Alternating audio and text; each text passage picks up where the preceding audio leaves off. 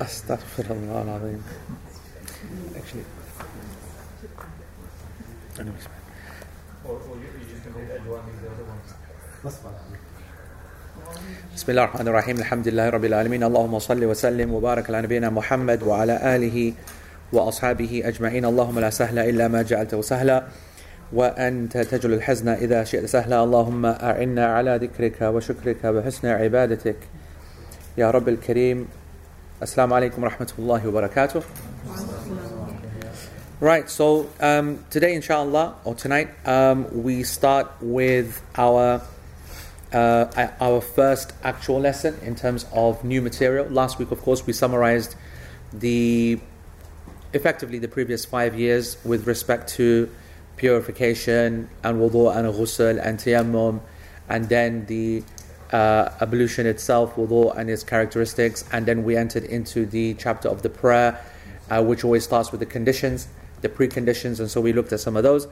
And we ended with the awrah, which was the last thing that we did in detail as well.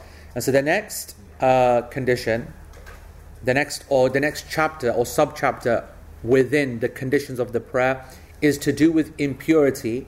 So impurity is making an appearance again, but in a different sense. So first time round, it was impurity with respect to the things that you're using and how you purify yourself and how you eat and whatever. But now impurity is being seen firmly within the lens of the prayer itself, you and the location. So impurity, najasa, okay, with respect to you and yourself.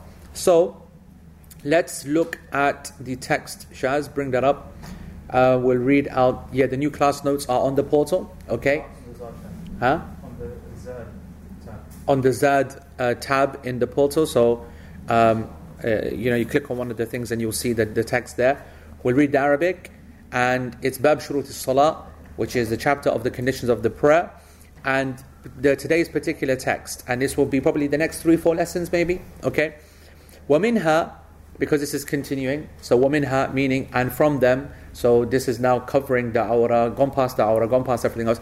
وَمِنْهَا اجتناب النجاسات فمن حمل نجاسة لا يعفى عنها أو لاقاها بثوبه أو بدنه لم تصح صلاته وإن طين أرضا نجسة أو فرشها طاهرا كره وصحت وإن كانت بطرف مصلى متصل صحت يعني الصلاة إن لم ينجر بمشيه ومن رأى عليه نجسة بعد صلاته وجهل كونها فيها لم يعد يعني الصلاة وإن علم أنها كانت فيها لكن نسيها أو جاهلها أعاد يعني الصلاة ومن جبر عظمه بنجس لم يجب قلعه مع الضرر وما سقط منه, and it would be nice to actually have an apostrophe there, but it doesn't matter. وما سقط منه من عضو أو سن فطاهر ولا تصح الصلاة. You want to bring it down now, Shaz? ولا تصح الصلاة في مقبرة وحش وحمام وأعطان إبل ومغصوب وأسطحتها. Again, a comma might have been good after مغصوب. وأسطحتها وتصح إليها يعني كلها يعني ما فوق. ولا تصح الفريضة في الكعبة ولا فوقها ولكن وتصح النافلة باستقبال شاخص منها. Alright, so this is nice. It's a nice kind of complete chapter. Translation, bring it down, Shaz, is the conditions of the prayer include avoiding filth. The conditions of the prayer include avoiding filth. If one carries filth which is of a significant nature or allows his body or garment to come in contact with filth, his prayer is invalid. If the floor is filthy but covered with layers of earth or something pure is placed over it, the prayer is disliked but remains valid. If there is some filth connected to the edge of his prayer area and it cannot be dragged along with him whilst he walks, the prayer is valid. All of these sound strange, it will be explained of course. If one observes filth on himself after the prayer but was unaware before that it was there, the prayer is not repeated. However, if he knew it was there and then later forgot or didn't understand that filth, the prayer must be repeated. Okay? If one fixes a broken bone with something filthy, it does not need to be removed if it will cause injury. If anything were to fall off from him, such as a limb or a tooth, know that it remains pure.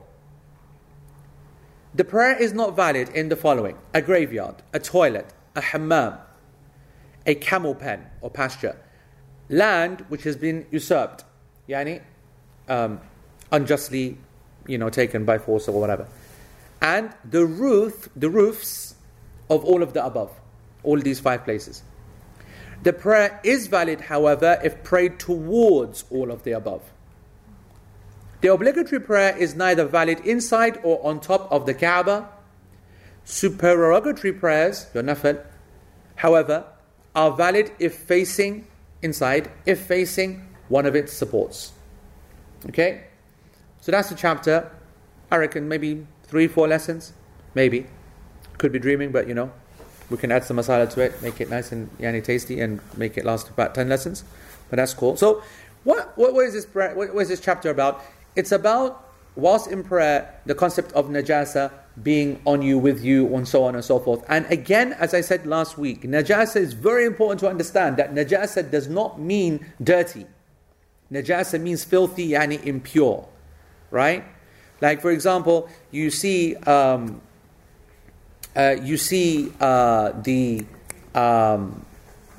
opening line about whoever carries filth. Just bring that up again, Shaz. The text. Was it? Yeah. If one carries filth, which is of a significant nature. Now, carrying filth, as we're going to come to in a second, means actually linguistically, literally, and then in a way that is not being portrayed. So it means physically carrying it, and it also means basically what you're wearing. Okay, so if you're wearing something najas, like clothes or shirt or something, then this is called carrying filth. This is like the technical way of expressing that. Now, my point that is very important for you to recognize, and I've said it before and again, I say it again now, is that filth does not necessarily mean dirty. It can be clean. We chose for our international sign of najasa, the Liverpool football top. Okay? Actually, anything that has any Liverpool any sign on it whatsoever. Actually, the sign itself is najas. Okay? But a person might, and that applies to the home kit, the away kit, and then that second away kit, because that's even more rougher, You know what I'm saying? I don't know what the hell's going on there. Liverpool away kit, double away kit. That was abrogated. Abrogated? Abrogated. No. By Apple. No. Then Apple made a massive comeback, And then we chucked Android in. Then he wrote a letter, I don't know. Was he defending Apple or condemning it? Oh, no. It's not long ago. That long ago, it was year 1 or year 2 where you tried to launch the most lamest defense ever. But I can't remember whether it was for Apple or against Apple. It was for Apple. It was for Apple. It was based on the fact that you had an iPhone, basically. Yeah. So it was trying to attack me. So it was going to be for Android and against Apple. This is how petty the situation became, because we chose a well-established standard that is completely consensus upon it about the Liverpool shirt, and people started getting a bit, touchy about that, and they started attacking phones. How can you attack a phone? SubhanAllah. Unbelievable. Anyway, the point is Liverpool shirt. If we look at Liverpool shirt and we assume it's najas, a person could have put it into the wash and it comes out smelling of roses. Man, lovely, isn't it? Bit of Lenor, bit of fabric conditioner. It's lovely and clean, but it's still najas. It's not allowed to pray in it because it's najas. And that's the whole point here. Okay? So, important to separate that najasa could be, even theoretically, it could be pleasing to the self, it could be something, whatever, but something which is dirty is not actually impure. I mentioned this last week, that a person could have dust all over him, whatever. Dust is nothing. Just dust it off, khalas. You've got mud on your hands. There's nothing beautiful more than mud or grass stains or whatever. But we call it dirty because of society calls it dirty. But in Islam, we have dirty and we have impure. And so whenever we use the word filth, we mean ritually impure, because it has something that is considered Islamically impure, such as a pig or dog or saliva of the dog or feces or urine, etc., etc., etc. Okay? So that's why when you hear carrying, you need to understand it as clothes that's got stained by something. But also carrying could mean before it would have been difficult to understand, but today quite easy to understand. You're on your way to to give the doctor a test, that you want your urine test and you're carrying the urine sample, okay? And for example, you're checking for cancer, and so you've got a stool sample in one of those envelopes, yes? And you've got that. And we've got the issue of significance now as well. So let's look at it linguistically, right? Let's look at it word by word. All right, let's start from the top. Shaykh Uthaymeen, if you want to follow his sharh, then he starts on 223 in the Arabic, and he says, and he starts off by saying that ijtinabun najasat, yani to stay away from najasat, means to completely avoid it in every single possible way. And he means this is from 3 areas. Okay, what are the 3 areas? Go on, common sense. If you're going to avoid najasa from 3 what? 3 areas, which are going to be conceptually. Yani najasa, if we are to avoid it, what are the 3 areas that we need to avoid it if it's linked to the prayer? Wider, body, clothes, and the place. Okay? So it's your body, it's your clothes, and it's the place. These are the 3 places that have to, when we say avoiding najasa with respect to the prayer, then these are the 3 parameters that we are focusing on. Okay? And as Shaykh Uthaymeen says, if we're going to say that, then we need an individual evidence for every single one of these 3. You can't just say and assume that a person needs to avoid it. They should say you need to avoid wearing dirty clothes and dirt on your filthy clothes and filth on your hands. If you say a complete avoidance with respect to the prayer, then we need 3 individual and independent evidences for each 3. So the first is the body, al-badan, okay, the body itself, and the condition of keeping the body clean and pure. Again, clean is the wrong word, at-tahara, purification, required for the body, is that the Prophet ﷺ, many evidences actually, so many. One of the evidences, the Prophet ﷺ, he passed by 2 مَرَّ بِقَبَرَيْنِ يُعَذَّبَانِ, yani he passed by 2 graves where he said that the inhabitants of these 2 graves were being punished. And the Prophet ﷺ then informed us that one of those people, it was because he did not protect himself from urine. So he was getting splashback, as we covered this in a lot of detail, year 2, year 1, from urine, and he was not doing the job properly. So that's a major problem, and this is therefore an obligation. This hadith indicates the obligation of keeping your distance away from urine. And then that hadith is the references are in volume 1, page 133, and 130 and 131 of the Mumti'. If you just go back to year 1, year 2, I think, year 2, you'll find all the references for these ahadith. He then carries on and says also the ahadith that obligate istinja and istijmar. Istinja, cleaning the private parts with water. Istijmar, cleaning the private parts with solid objects. Okay? All of these, Shaykh Uthaymeen says, كلها تفيد أنه يجب التنزه من النجاسة في البدن. All of these make it very clear that you've got to keep your body clean from najasa. وأما دليلها في الثوب فمن أدلتها. As for the garment, the clothes, then the first evidence is what Allah subhanahu wa ta'ala says, وَثِيَابَكَ فَطَهِّرْ. As we all know, and your garments, the Prophet ﷺ was commanded in the Quran, then keep it clean, keep it pure. Alright? So this is in Surah Al-Mudaththir, verse number 4. And this is the main interpretation of this verse. Because yes, I have to say that there are some scholars that said that this verse, وَثِيَابَكَ فَطَهِّرْ, has other more kind of esoteric meanings as well. Not just the obvious, literal, linguistic meaning of purify your clothes. It means purify your da'wah, purify your akhlaq, purify because when you wear something, it's not always just seen as clothes. You wear your character, you wear your heart on your sleeve, as we say, right? So there are some more general interpretations of this verse as well, but there's no doubt that its primary interpretation is clothes itself.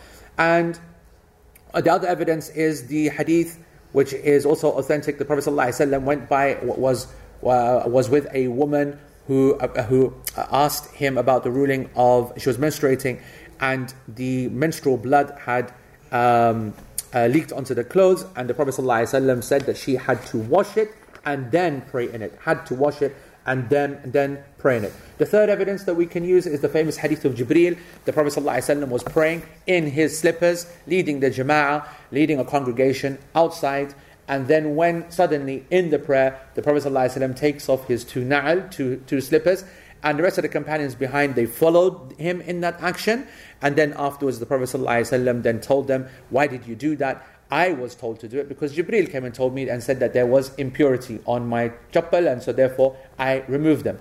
And that is in the prayer. Moving in the prayer is not permissible unless there is a reason to do so. That reason has to be bigger than the obligation of the prayer itself, indicating therefore that to remove impurity is a key obligation that has to be happening before the prayer. But what's also fascinating is that we learn from this hadith, as we've covered before, is that if you are in the prayer and you find out you have impurity that can be removed from you, you can carry on and it does not negate the prayer. And that's fascinating, because we can look at that in a minute as well in terms of normal application, modern day applications.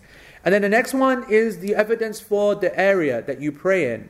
So the dalil for that, the evidence for that, is the statement of Allah subhanahu wa ta'ala in Surah Al-Baqarah verse 125, أَن طَهِّرَ بَيْتِيَ لِلطَّائِفِينَ وَالْعَاكِفِينَ وَالرُّكَّعِ السُّجُودِ. And this command directed at Ibrahim and Ismail alayhim as-salam to purify the house for who? For the people who are making tawaf, for the people who are going to stay there, for the people who are going to make ruku' and sujood. Okay, so the area has to be made pure. وَمِنْهَا, another evidence, the Prophet ﷺ said with respect to the masajid, to the mosques, he said, إِنَّهُ لَا يُصْلِحُ فِيهَا شَيْءٌ مِنَ الْأَذَى وَالْقَدَرِ. It's not right that the houses of Allah have al-qadar and adha, yani dirt, impurity, filth. Okay? And the famous hadith that we spoke about so much before, when the Bedouin came in and started urinating in the corner, then the Prophet ﷺ, after he had finished, he ordered his companions to bring the buckets of water to wash it out. Otherwise, it would have been okay to leave. He was not praying in that corner and so on, but it is the area of prayer has to be purified. And therefore, the majority of the scholars, وَجَمْهُورُ أَحْلُ الْعِلْمِ, are upon the opinion that to avoid filth is an absolute condition for the validity of the prayer. Listen to the words. You're now students, okay? You're not just casual people who are sitting here. You are students. It is a condition for the validity of the prayer. That's the mass majority of the scholars, okay? And there are others that said no. What do you think the others that said no, what do you think their opinion would be? If I said to you that the majority of the scholars, it is their position that purity of the self, place, clothing is a condition for the validity of the prayer, what would you think that the other opinion would be? The prayer is valid. Why? Go on. But the place or the location you should... Yeah, it would be correct. Basically it's haram to avoid it, haram to ignore it, so you have to do it. But if you didn't, and you took on the sin, your prayer is still valid. You didn't have to repeat your prayer. Whereas, according to the majority, and it is the position of the Hanbalis, and it is the position of Shaykh Uthaymeen, and it is my position, and it is the class position as well, actually pre-purity of self-clothing and location is so important that if it is not done, then the prayer is invalid. The prayer is invalid, meaning it has to be repeated. Okay, that is the position. Okay, I want to say that from this a number of interesting points comes out. And by the way, if you want to know why is it that that position is more correct, because the Prophet ﷺ said, "Man amila amalan laysa alayhi amruna fahuwa rad." Whoever does an action that is not from our sunnah, our acts, then it is rejected. So this prayer has been commanded to us by the Prophet ﷺ to do in a very specific way. So if you do not do it in that way with its preconditions, then the prayer itself is rejected. So that's a simple and easy way of seeing it, and that's why it is absolutely essential. Now, the author then adds another statement. Bring up the PDF, Shaz. He says, if one carries filth which is of a significant nature, okay, فَمَنْ حَمَلَ نَجَاسَةً لَا يُعْفَى عَنْهَا. Okay, now لا يعفى عنها, I have translated it as of a significant nature. لا يعفى عنها, linguistically translated, means فمن حمل نجاسة لا يعفى عنها, whoever has with him or on him a level of filth which is not pardoned, which indicates that the Hanbalis have let a chink of light into the issue. They have a concept there that there is some kind of idea that there is some level of najasa that can be pardoned. And if you're thinking of pardoned, then the idea is that it is ignored, basically. It's ignored. And how are we going to determine that? in the English language, you're either going to say pardonable or non-pardonable or whatever, or you're going to say it's insignificant. Because then you're going to use the word significant and insignificant, not necessarily in terms of quantity, but in terms of how the lawmaker, Allah subhanahu wa ta'ala, sees it. Okay? So, one of the interesting kind of examples of this, as Shaykh Uthaymeen says on page 225, he goes that we have seen that many of the scholars أنه يعفى عن يسير الدم إذا كان من حيوان طاهر كدم الآدمي مثلا ودم الشاة والبعير وما أشبهها.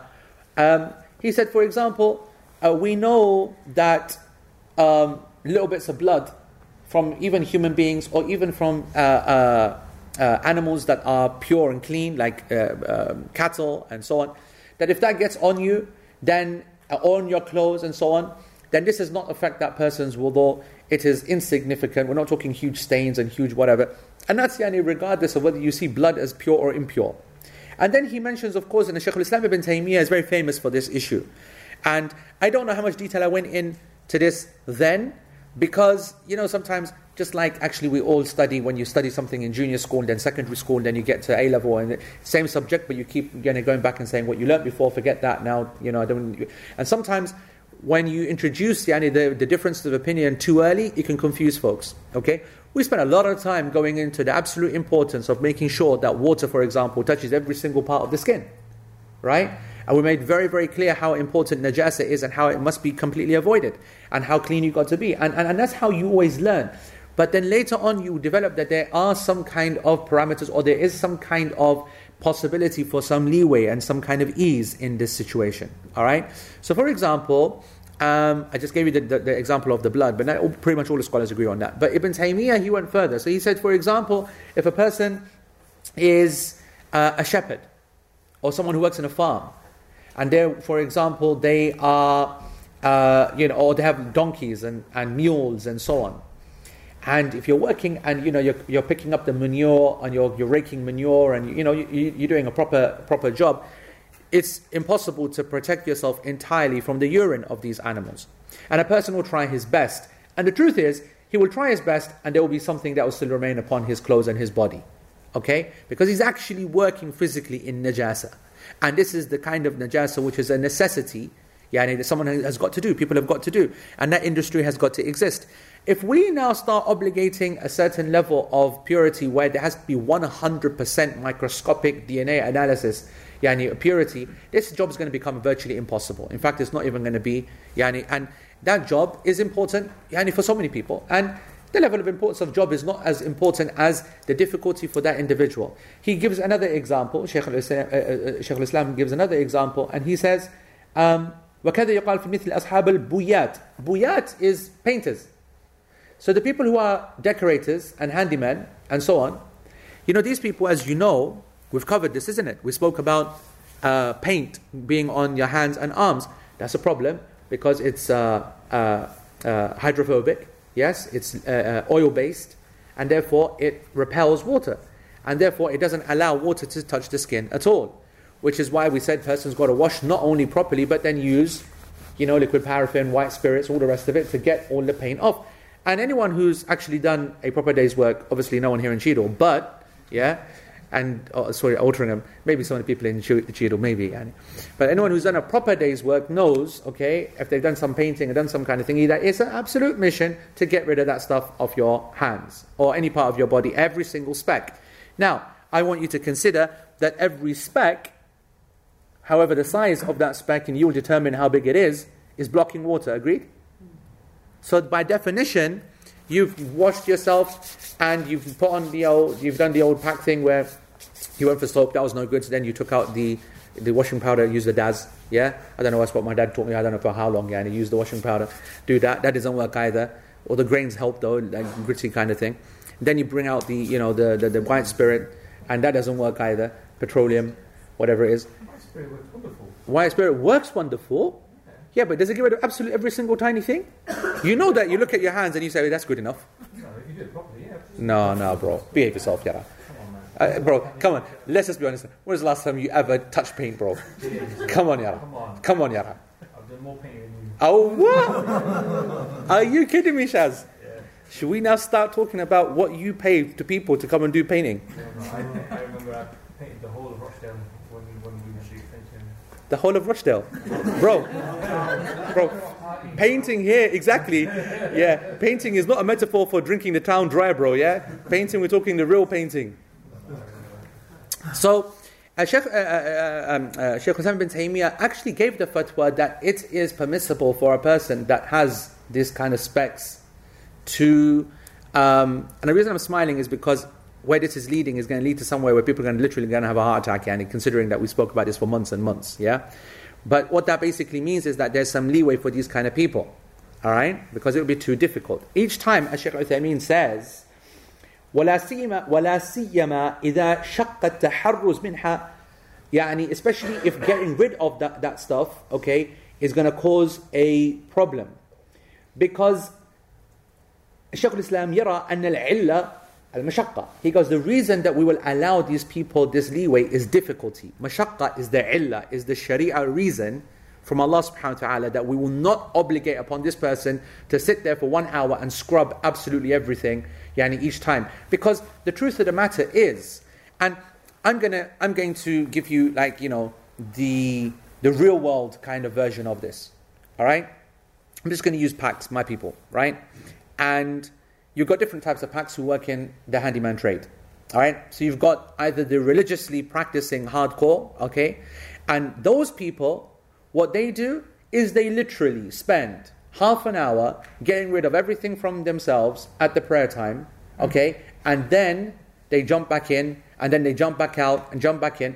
And winter is an absolute nightmare for them. So when Dhuhr comes in, and then they try to sometimes delay and this and that, but you can see that they waste like an hour and a half just washing and cleaning. They take separate clothes with them, etc., etc., etc. And then you've got those that are practicing, but they are so put off by the mission that they've been taught that they have to do all this, that they normally pray the prayers at home all together in one go. And that's the most common reality of so many Muslims. And here's the thing, those people who are actually concerned about the thing, all right, those are the people, as well as those who are not practicing and get put off and are not going to pray at home anyway because they just get put off. Those are the people who they always say, oh, I'm kapre palit, my kapre palit. That day and night, their kapre become palit when they walk outside, they're my kapre palit. It's like their number one excuse. My clothes will become impure, my clothes will become... It doesn't matter what job they do, but somehow they become palit. Yeah? Like the working environment is palit environment. Which, to be honest, I've got to say, I like that idea. I like that concept that the working environment is a palit environment. Yeah? No one should work. We should all be given money. But the real world is that these people, they literally produce this kind of mental kind of mindset that actually, if I go to work, it's an impure, filthy environment with filthy things. And you know what? Prayer is difficult anyway in front of people, innit? Right? So it all kind of fits in place perfectly, and that person doesn't pray at all. Alright? And he knocks out his Jum'ah. And for Jum'ah to observe this person is fascinating. This person on Jum'ah, he will 100% bring a complete change of clothes. Socks, clothes, this, that, if he's a working person. And he will stop very, very early. And he will do exactly what we said in the first case. Because that is his mindset. And that's why it's so important for us to recognize, not just to change deen for people, but to see whether Sharia recognizes that there is a concept here, that there are certain leeways that exist within the space of the Sharia. Is it wasi' enough? Is it broad enough to be able to encompass that? And is it a correct position as well? And we have to go out there and change the mindset of people. There are so many people out there that are falling into an analogy of this story that I've created. They're the people, for example, who are women who don't want to ruin their hairstyles, for example, or men who don't want to ruin their hairstyle, or women who've got makeup and can't bother to take it off, for example, or you've got the woman who's worried about taking a hijab off in a communal bathroom, for example, and then you've got the guy who is, he is completely vehemently against, or he's been brought up against the concept of masah, of wiping his socks, and therefore believes that the only way to pray is to actually wash his feet. And he's not going to do that in the sink in front of his, chartered accountants and his whatever in his accountancy office, or his whatever upper class, whatever he thinks he is, whatever. And people create their own barriers and they create their own mindset. And that is why it is so important when we study this chapter that we study it from its principles and not its headlines, and create and use those principles to create, or to revive more accurately, a modern, relevant, authentic fiqh which caters for every single person in every single profession, male or female, every single day. So our women can pray and they can make masah over their hijab, and they don't need to keep taking it on and off and so on and so forth. And our men can have this, and our women can have the option of wiping over their socks. And water does not need to be used in such huge amounts. Let's explain to people that actually it's not about having to gargle and kill your nose basically each time that you're trying to make madmada and istinshaq. It doesn't even, we say to them that, actually it's not an obligation to clean the nose anyway. And so you might say, that's good, it's a sunnah which I'll do at home, but when I'm at work, I'll stick to the minimum. And I'll just wash my face, and that's, keep it simple. I mean, a person has knowledge and he's armed, he's empowered, and he uses what he uses, and he leaves what he leaves. And the issue about the prayer, if there is doubt over the fact that his clothes are clean or not clean, it doesn't matter, because doubt means nothing. I set off from home, my clothes were clean, and doubt means nothing to me, and I'm going to carry on praying. We covered that in a lot of detail. And now we're learning that, if a person tried his best to maintain, distance from impurity, and something might have got on here and there, that is very, very tiny in nature, then that's not a problem likewise. The handyman we've now helped as well. We've said to him, wash your hands and get the majority off, but little bits and pieces here and there, it's not a problem. And that guy now is going to pray easy. He's not going to go through a complete nightmare. We've clarified to that guy, when he looks at himself, he feels napak. He feels dirty because he sees paint all over him, whatever. We're saying to him, brother, there's nothing wrong with paint on your clothes. There's nothing impure. It's dirty. You wouldn't go into a meeting with your business manager in those clothes. But in front of Allah subhanahu wa ta'ala, those clothes are legitimate to pray in, because they are dirty with paint, not dirty with najasa. So we will have to keep reinforcing these points and correct these misunderstandings so that people do not find difficulty. Now, how far are we going to go with this? What about nail polish? That's a major issue. All right? The question there is, first of all, questions, do we even want to be opening that door? Right? Because once you start opening that door, then, my girls are going to run with that. Like, it took, I don't know how many, 20 years for the whole water permeable nail polish to get here. And now they're all going to turn around and say, well, you know what? You can stick to your L'Oreal, Rimmel, whatever bakwas is called. Yeah? And it doesn't matter, and so on and so forth. What I want to say to you is that this is the danger of these principles. Okay? Just how far do they go? I mean, I can tell you now there are a number, minority, small, but a number of scholars that, although they will not allow a full nail that's covered in nail polish, because that's taking liberties, right? Okay? Because that's not insignificant. That's a huge blob, that, isn't it? I mean, just so that you know, I'm not saying insignificant is a nail thing. And then not just that, what, 5 of them? Or 10 of them? Yeah? Right? So, that's a huge amount, to be honest. We're talking specks, bits and pieces, here and there. We're talking, So that's the first thing. But what if someone in the morning with their non-permeable thingamajig, nail polish, they had a go at it and they put all the acetone on it and they rubbed it, and it virtually all came off, but there was bits and pieces there. And it is red, but you can see a little red speck there, and they might do a quick scratch job, but they can't get rid of it. I think that girl's in. I think she's in. You get what I'm saying? I think she's all right. What could be another application? This is more controversial. We need to think about this more. Okay? The water permeable one that has not had it proven. They do all these tests. You see all these videos and things, and it drives me nuts when I ask people me that question. Have you not seen the video, Sheikh? Have you not read the thing? No, I haven't.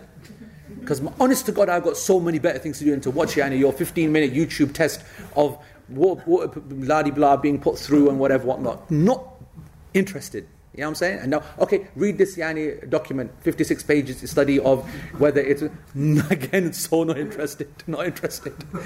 Yeah? So, but let's just, I'm more interested in just speaking principles, sorry.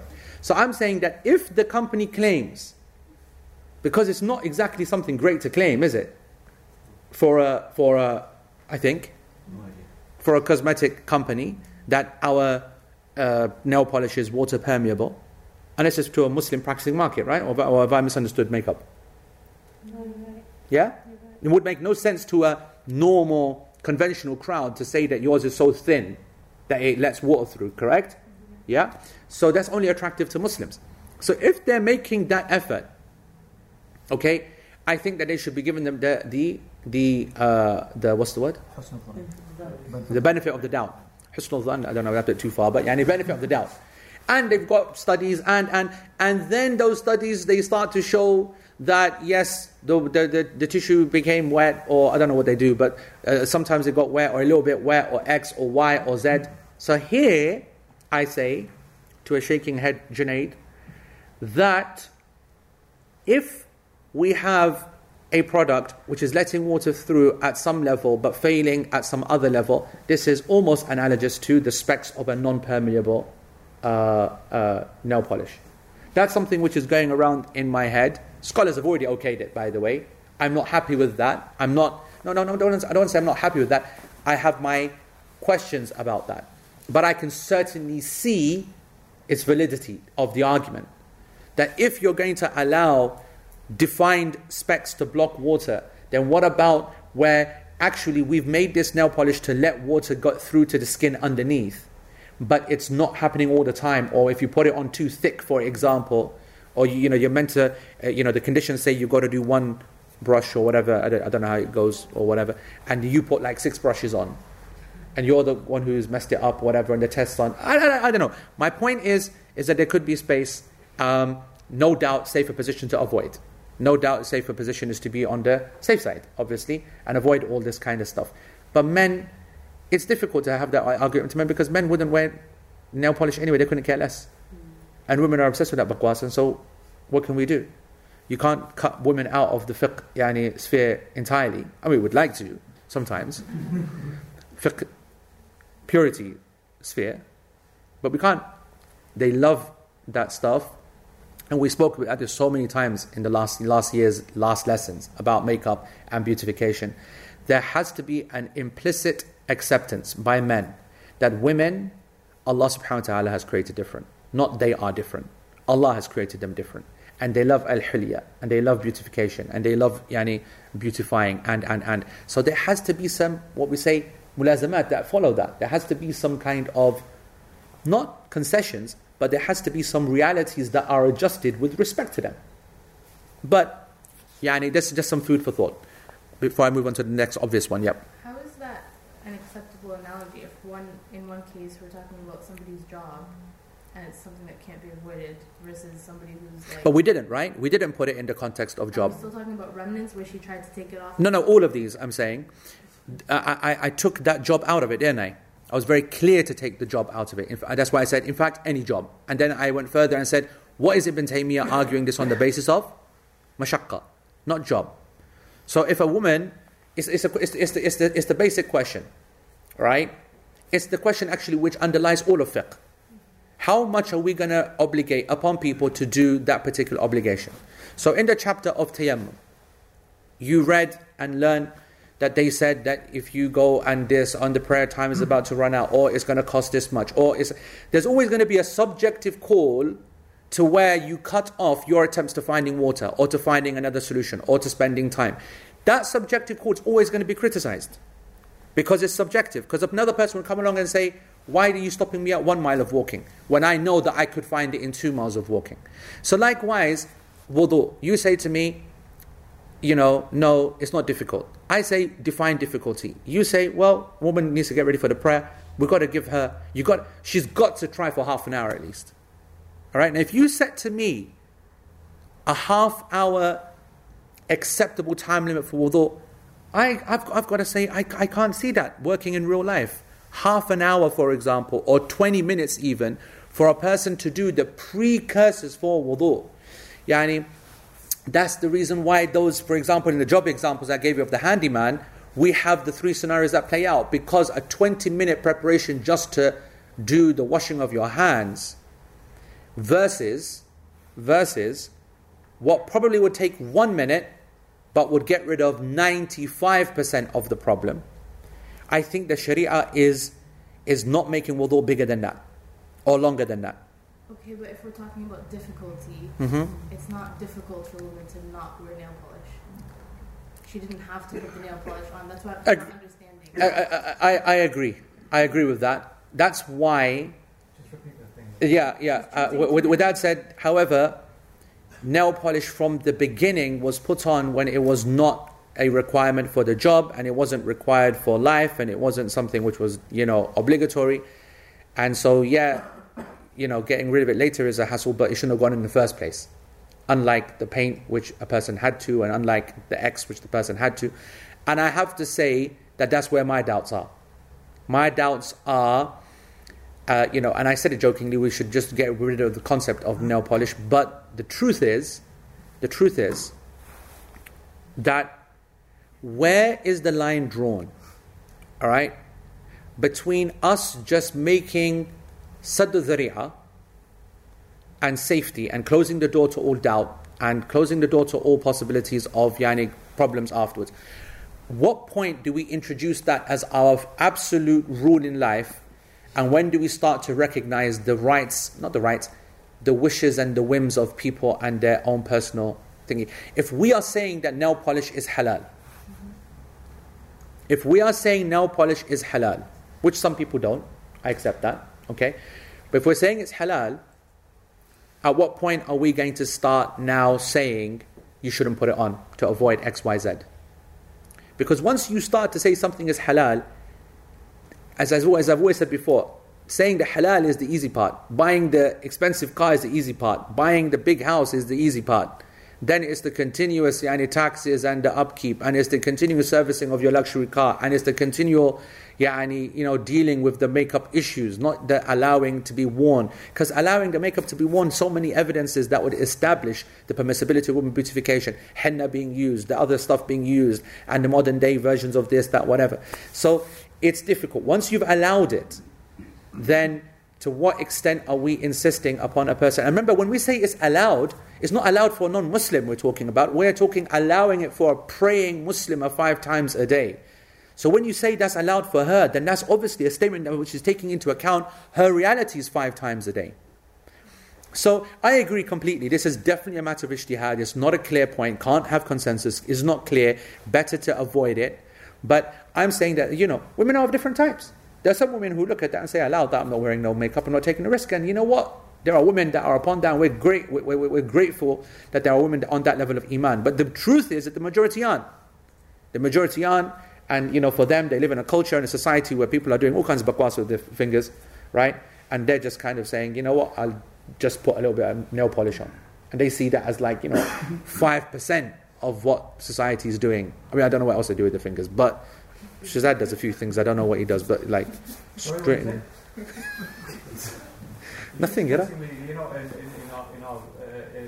part about cross-infection, our staff aren't allowed to wear nail polish. What does that mean? Your staff are not allowed, or the Department of Health do not allow dental technicians to wear nail polish. What does that actually mean? So what happens if she has the lacquer that she has on? So you're not allowed it. You're not allowed the false. So it says how are you going to tell whether I've got lacquer on mine or I've got beautiful nails? Shiny. Not that shiny. You can get blunt lacquer, like the one I got at home. So it says here, nails must be short. Must be kept short. Nails that have not grown past the fingertip when viewed from the palm. False nails and nail varnish are not permitted. That's a sick line. Never heard that before. Nails that have grown past the fingertips when viewed from the palm. What a sick line. Never heard that before. I think, by the way, that's longer than we'd accept it. Yeah, that's quite long, that. Goodness me, I never heard that before. You get all kinds of bakwas underneath that. That's long. Don't look at it like this, guys, from the palm. Department of Health wants you to look backwards. So it comes down to actually when our staff want, they just don't, we've had issues with this before where they want to get these false nails or whatever. Yeah, but hold on. I think it is more, correct me if I'm wrong, more to do with stuff underneath, the hygienic part, and then B, anything which comes across off it. Infection can't be based upon the surface, can it? Otherwise, a person's nails are a problem then. Full stop. So it's about what's underneath the nails, and then maybe what could come off. Yeah, it's a cleaning of the earth because the underneath. Yeah. So. But then why did we prohibited nail varnish? It must be the fact that you can't decontaminate or clean that surface sufficiently when it's on. Well, you've seen. I'm going to be very careful here who's seen this, but people have seen. How women do some of this makeup stuff. They paint stuff on, don't they? They create moons and stars and things. Okay, I'll take your word for it. Yeah. I do my best is going to be done when I explain this part. So if you're making a moon and a star, okay, and you're painting it on a night sky, okay, you're creating a ridge on a surface, isn't it? And every time you create a ridge on a flat surface, you're giving bacteria a place. Yeah. Come on, bro. It's not rocket science. It's only dentistry. Yeah, but not all of them are painting moons and stars. But you're not going to say, right, it's banned to have moons and stars on your thingy. You're going to get rid of nail polish, aren't you? No, because when it comes down to wearing a wedding band, they allow a wedding band, but not more than that. Which is, I'm glad you reminded me. This is also why the scholars said you do not. You've seen people take off their watches and take off their thingy. You don't need to. Okay, you don't need to, because in general, when you wash it like that, but you don't then have to, completely get rid of it and see exactly that every single tiny microscopic part, because we have no evidence from the Prophet ﷺ that he removed his ring when he made wudu. No evidence. Yet we know that he wore one. So we don't assume that he just ignored it. We assume that he would just have washed it. Remember, he's making wudu with this much water. So, you've got to, this is not without foundation, this idea of 98% concept. You know what I'm trying to say? We should never aim at that. We should aim, of course, at 100. But I just want you to be more realistic about what's happening here. Sliding, yeah. If you slide it, you're covered anyway.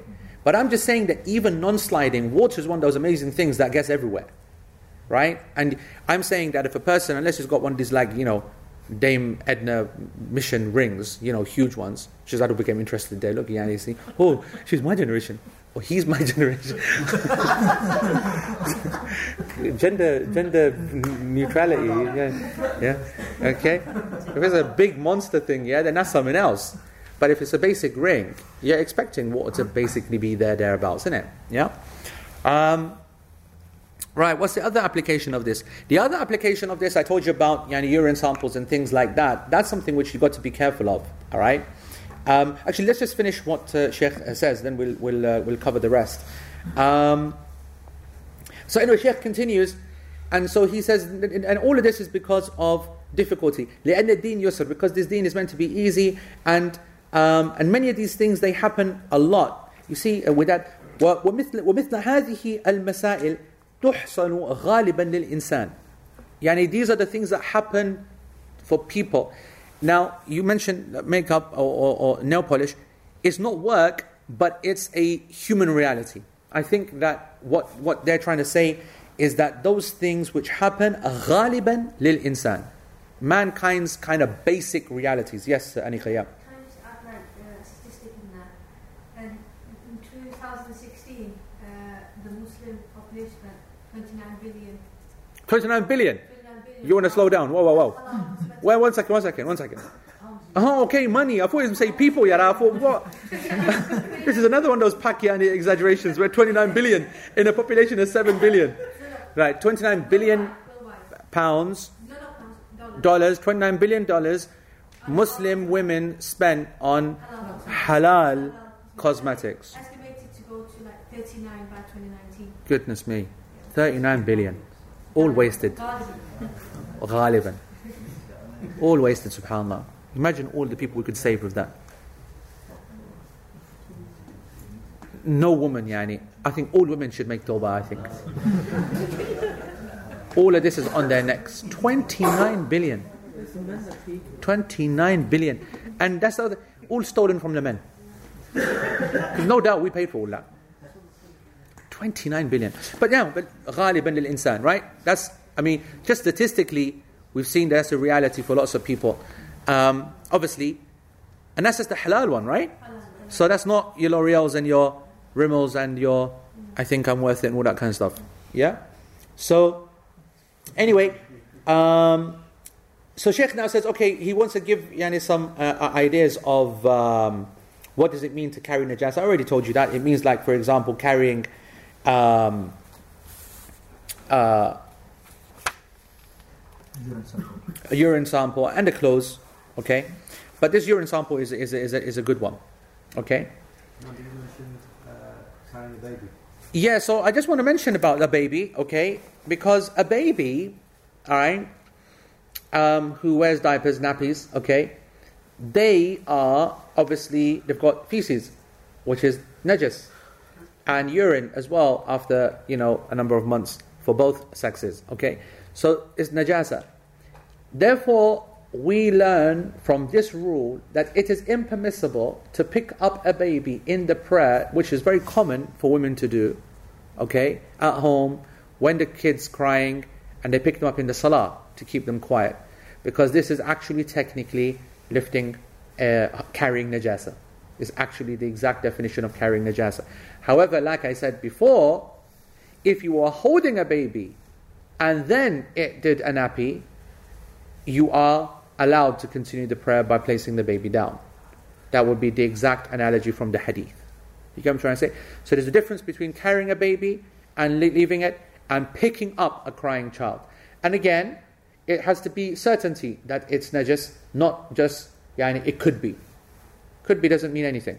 Okay? But if you've got if you just put on a fresh nappy, there's no reason that it should be. And if there is no smell coming, then there's no reason it should be. But if this is fajr time, then of course, this child is urinated in that all night. And that's the ghalib situation. So that would be avoided. And likewise, you just make your judgment call in that. Are there any other applications of this?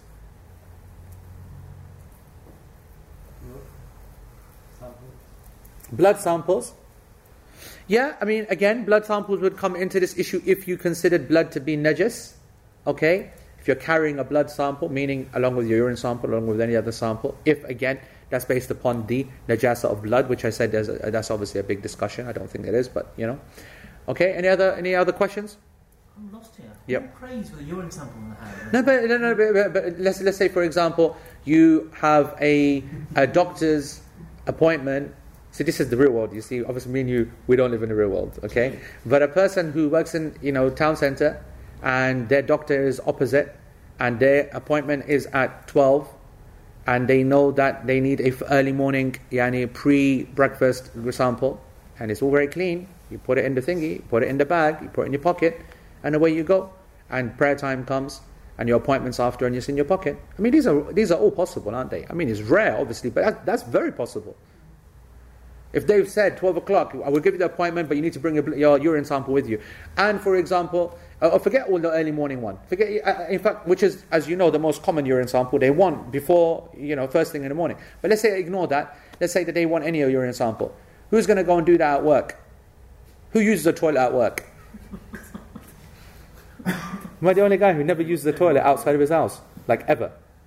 Ever. Unless I'm stuck in Hajj, where then it's impossible. Although I want to say, I'm that kind of guy who makes a decision. I'm not even joking, Ajmal. Wallah al-Azim, I made a shout that I'm going to go back to Aziziyah to use the toilet. Which is an hour walk. To go use the toilet and use it properly and then come back to my minitins. But then I went past the toilets and they're empty. So I said, all right. It saves me an hour walk. I've got to have my own toilet to do my own thing, you know what I'm saying? Whereas if you're like Usman, he just does anything anywhere. So you pray. Yeah. And your 2-year-old comes. Yeah. And you've got a reason to do your sukkah. So that's something different, okay? So Ajmal is saying, you're praying and your 2-year-old comes soiled nappy and he sits right down in front of it sits down right in front of you, where your sajda is. So now you're going to have to touch the kid, okay? And that's something which is permissible, okay? Because you cannot make sajda without it. If you are able to, then you do it. If you're able to make sajda, like one of these sajdas, then that's okay. But if you can't, and the child needs to be moved, then it's permissible to move the child. Now this is going to become something interesting in, next week now. That section of text that talked about, whether you can be pulled by it or whether you are able to pull it, okay? would also refer to a child.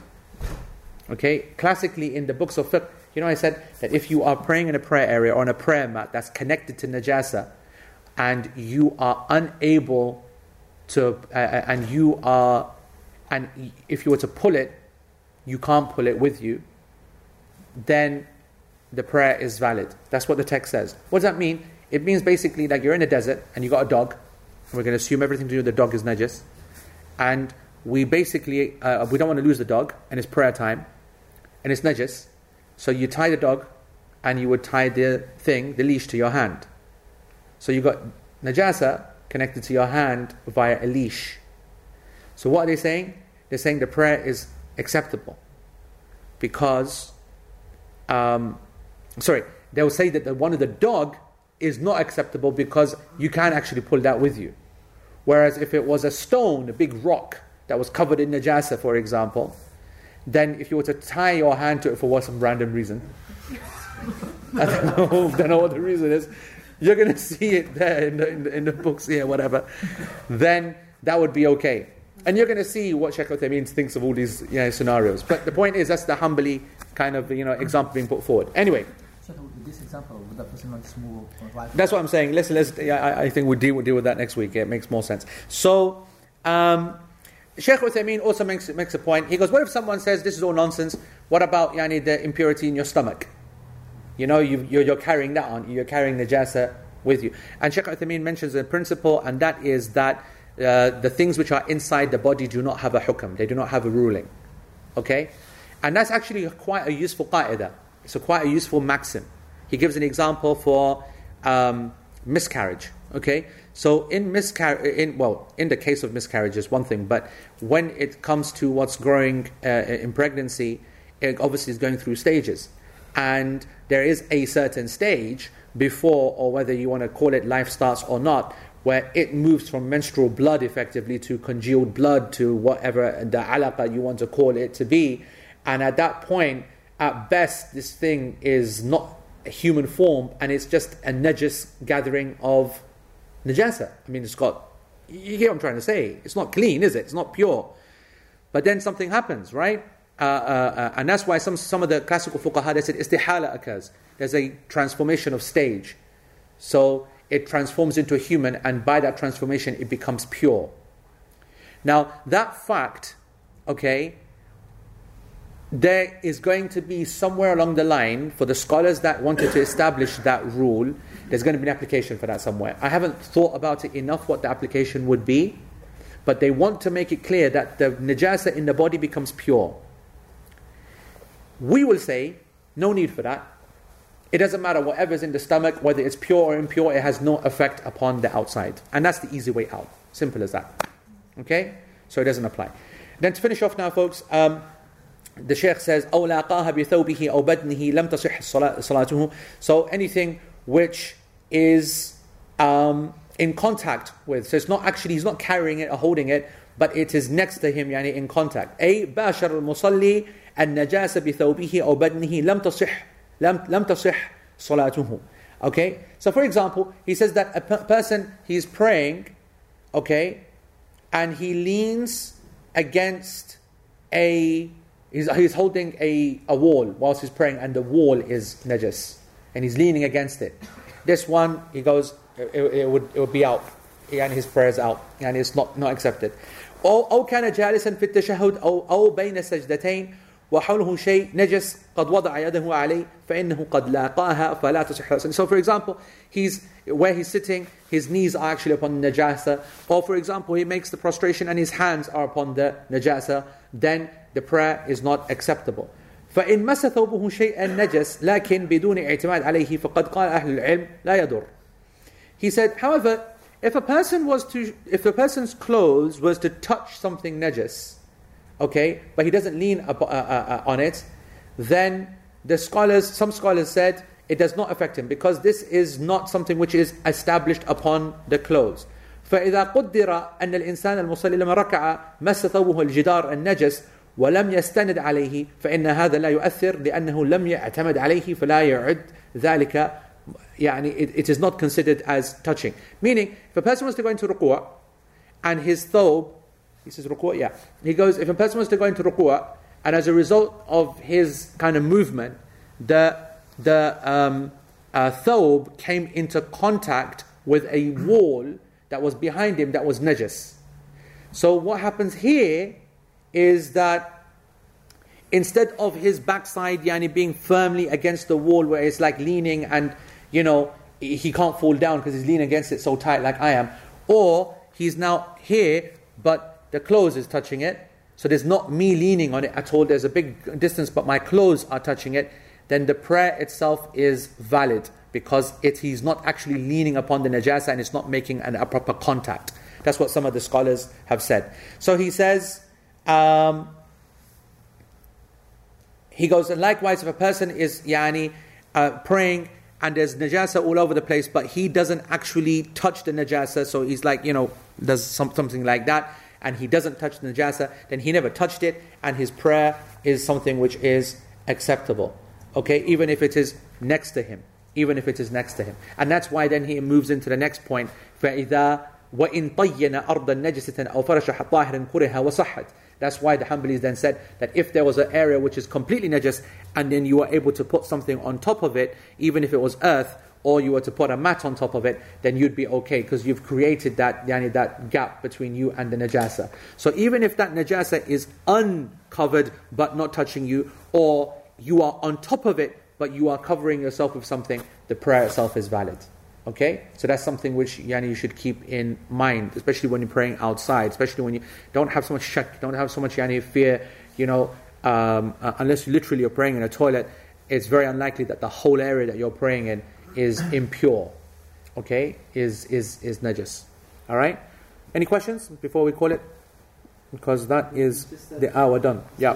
When your clothes touch the wall. Yes. Is that like non-transferable najis you're talking about? Well, the Shaykh does not mention whether the najasa on the wall was of the transferable or non-transferable reality. But it's obvious it's non-transferable. When we're talking about impurity, okay, on the wall here in this scenario of touching it, it obviously is dry. By definition, when we say non-transferable, we mean dry. Because we know that anything dry that touches you, the ruling of najasa does not apply because it can come off. Like, let me give you an example. If you are praying and, I don't know, however, someone defecates on you. Which is, I don't know how that happens, yeah? No, but that's easy. I'm talking about the drying. But it's dry. Absolutely dry. Which doesn't make any sense whatsoever. But, let's say someone, much easier. Let's say someone throws feces at you. That's much more common and much more likely. We live in the world today, I'm sure. And now, common relative to someone doing a dump on you. That common relative to that. So that person's very unlikely to find something fresh. He's probably something dry or whatever.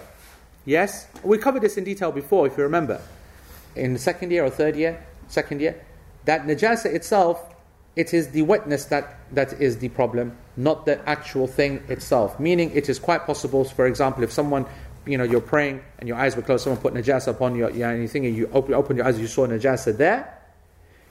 At that moment, you would take it off because it's dry. Now, if it's wet, it's already transferred this najasa to your skin. You have to now wash it off. You have to now stop the prayer and wash it off. Okay? Likewise, the wall. Of course, it's non-transferable because if it's wet, then it's already transferred to your clothes. So the idea is that it's a dry, najis kind of thing. Yeah. So, what if it's in your dog poo or something and it's on your shoe and then just wipe it on the grass? Would that suffice then? Or would that... Is that in prayer, outside of prayer? What are we talking about? Say, for example, you walk on the grass. Yeah. Yeah, correct. Yeah. The idea of wiping it on the grass to clean from dog poo or whatever is that you've cleaned it. It doesn't matter whether you can, and that's one of the things that we established. Remember that there's a lot of rules with respect to how do you clean something. And we said, our position, like we summarized last week, is that as long as it's gone, it's gone. Whether it's gone via wiping or grass or X or Y or whatever, but we have to assume that it's gone. And only then is it okay. Yeah. Yes? I don't understand how the hadith when the Prophet takes his shoes off. prayer not invalidated if you're saying that if you have any trace of impurity? Because he didn't know. By you're saying, oh, if you don't check thoroughly before you start. You don't need to. That's the whole point, right? You don't need to. Like, again, the fiqh is meant to be one of real life, right? So a person has a general idea, this is my dirty thobe, this is my clean thobe. That's the kind of level of, You need to go and check. Yeah, you wouldn't now go to your thobe now and start to do, an inspection. Correct. That's not what you would do. We know that, okay, that this is a thobe. I have no reason to suspect that it's dirty. Now, if you went to the toilet and something happened and you thought, you know what, I think something happened, and there you're looking and you might have a quick look, okay? But we're not talking about a massive thing. And obviously, shoes and so on, they are involved in going outside and so on and so forth. And there are a number of hadith that we covered about the first step that makes it dirty, the second step purifies. And so there is a real ihtimal, a real belief that actually you're okay pretty much most of the time. And that is the correct opinion. A Muslim must always assume that they are pure 95% of the time. And the 5% is down to something actually happening that causes a reason. So here the Prophet ﷺ had no clue that he has actual adha, actual najasa upon his slippers, and then he finds out, and so then he removes them. And that is why next week or maybe week after, we're going to come to that part about what's the ruling for a person who once he has prayed, he sees najasa upon his clothes. What's the ruling? And we said there are two rulings. First one, which applies to a person who knew about it before, and a person who didn't know. And then we rule accordingly based upon that. All right? Any further questions, guys? Can I just say a couple of things there? The Yeah. deferral exam is Everyone, by the way, make sure you stay. There's an important announcement for the people who are local. Yeah. The deferral exam is this weekend. Oh yes, for folks, even if you haven't studied LP, then go try and take the review sessions. A couple of sessions should do you enough, 1-2 hours, and try taking the exam this weekend. And those people who have prepared this weekend is the exam for year 5. Okay, last year's exam. 9:20 next week. Sit still. Actually, Isha will be a bit early. But Yeah, it should. The thing closes. It gets earlier every week. Say the next week the Salat 8:45. Yeah. We're on a 15-minute drop every week now, right? Yeah. 5 past 9. Yeah. 20 minutes after. 15 minutes or 20 minutes? 20 minutes. 15. Yeah. Sorry. 20. Every week, 15 minutes. It gets earlier. For those who are watching, whatever time you watched it today, 15 minutes earlier. 15 minutes earlier. So it's 20 minutes after. Has the Umfest tickets gone up or not? We're trying to squeeze another week out of the book for the next couple of days. Yeah, Umfest tickets. I think their price is either going to go up tonight or Friday or something like that. So 5 past 9 online next week. 5 past 9 online next week. 5 past 9 online next week. Okay, guys. جزاكم الله خير. سبحانك اللهم وبحمدك أشهد أن لا إله إلا أنت واستغفرك اللهم وأتوب إليك والسلام عليكم ورحمة الله وبركاته.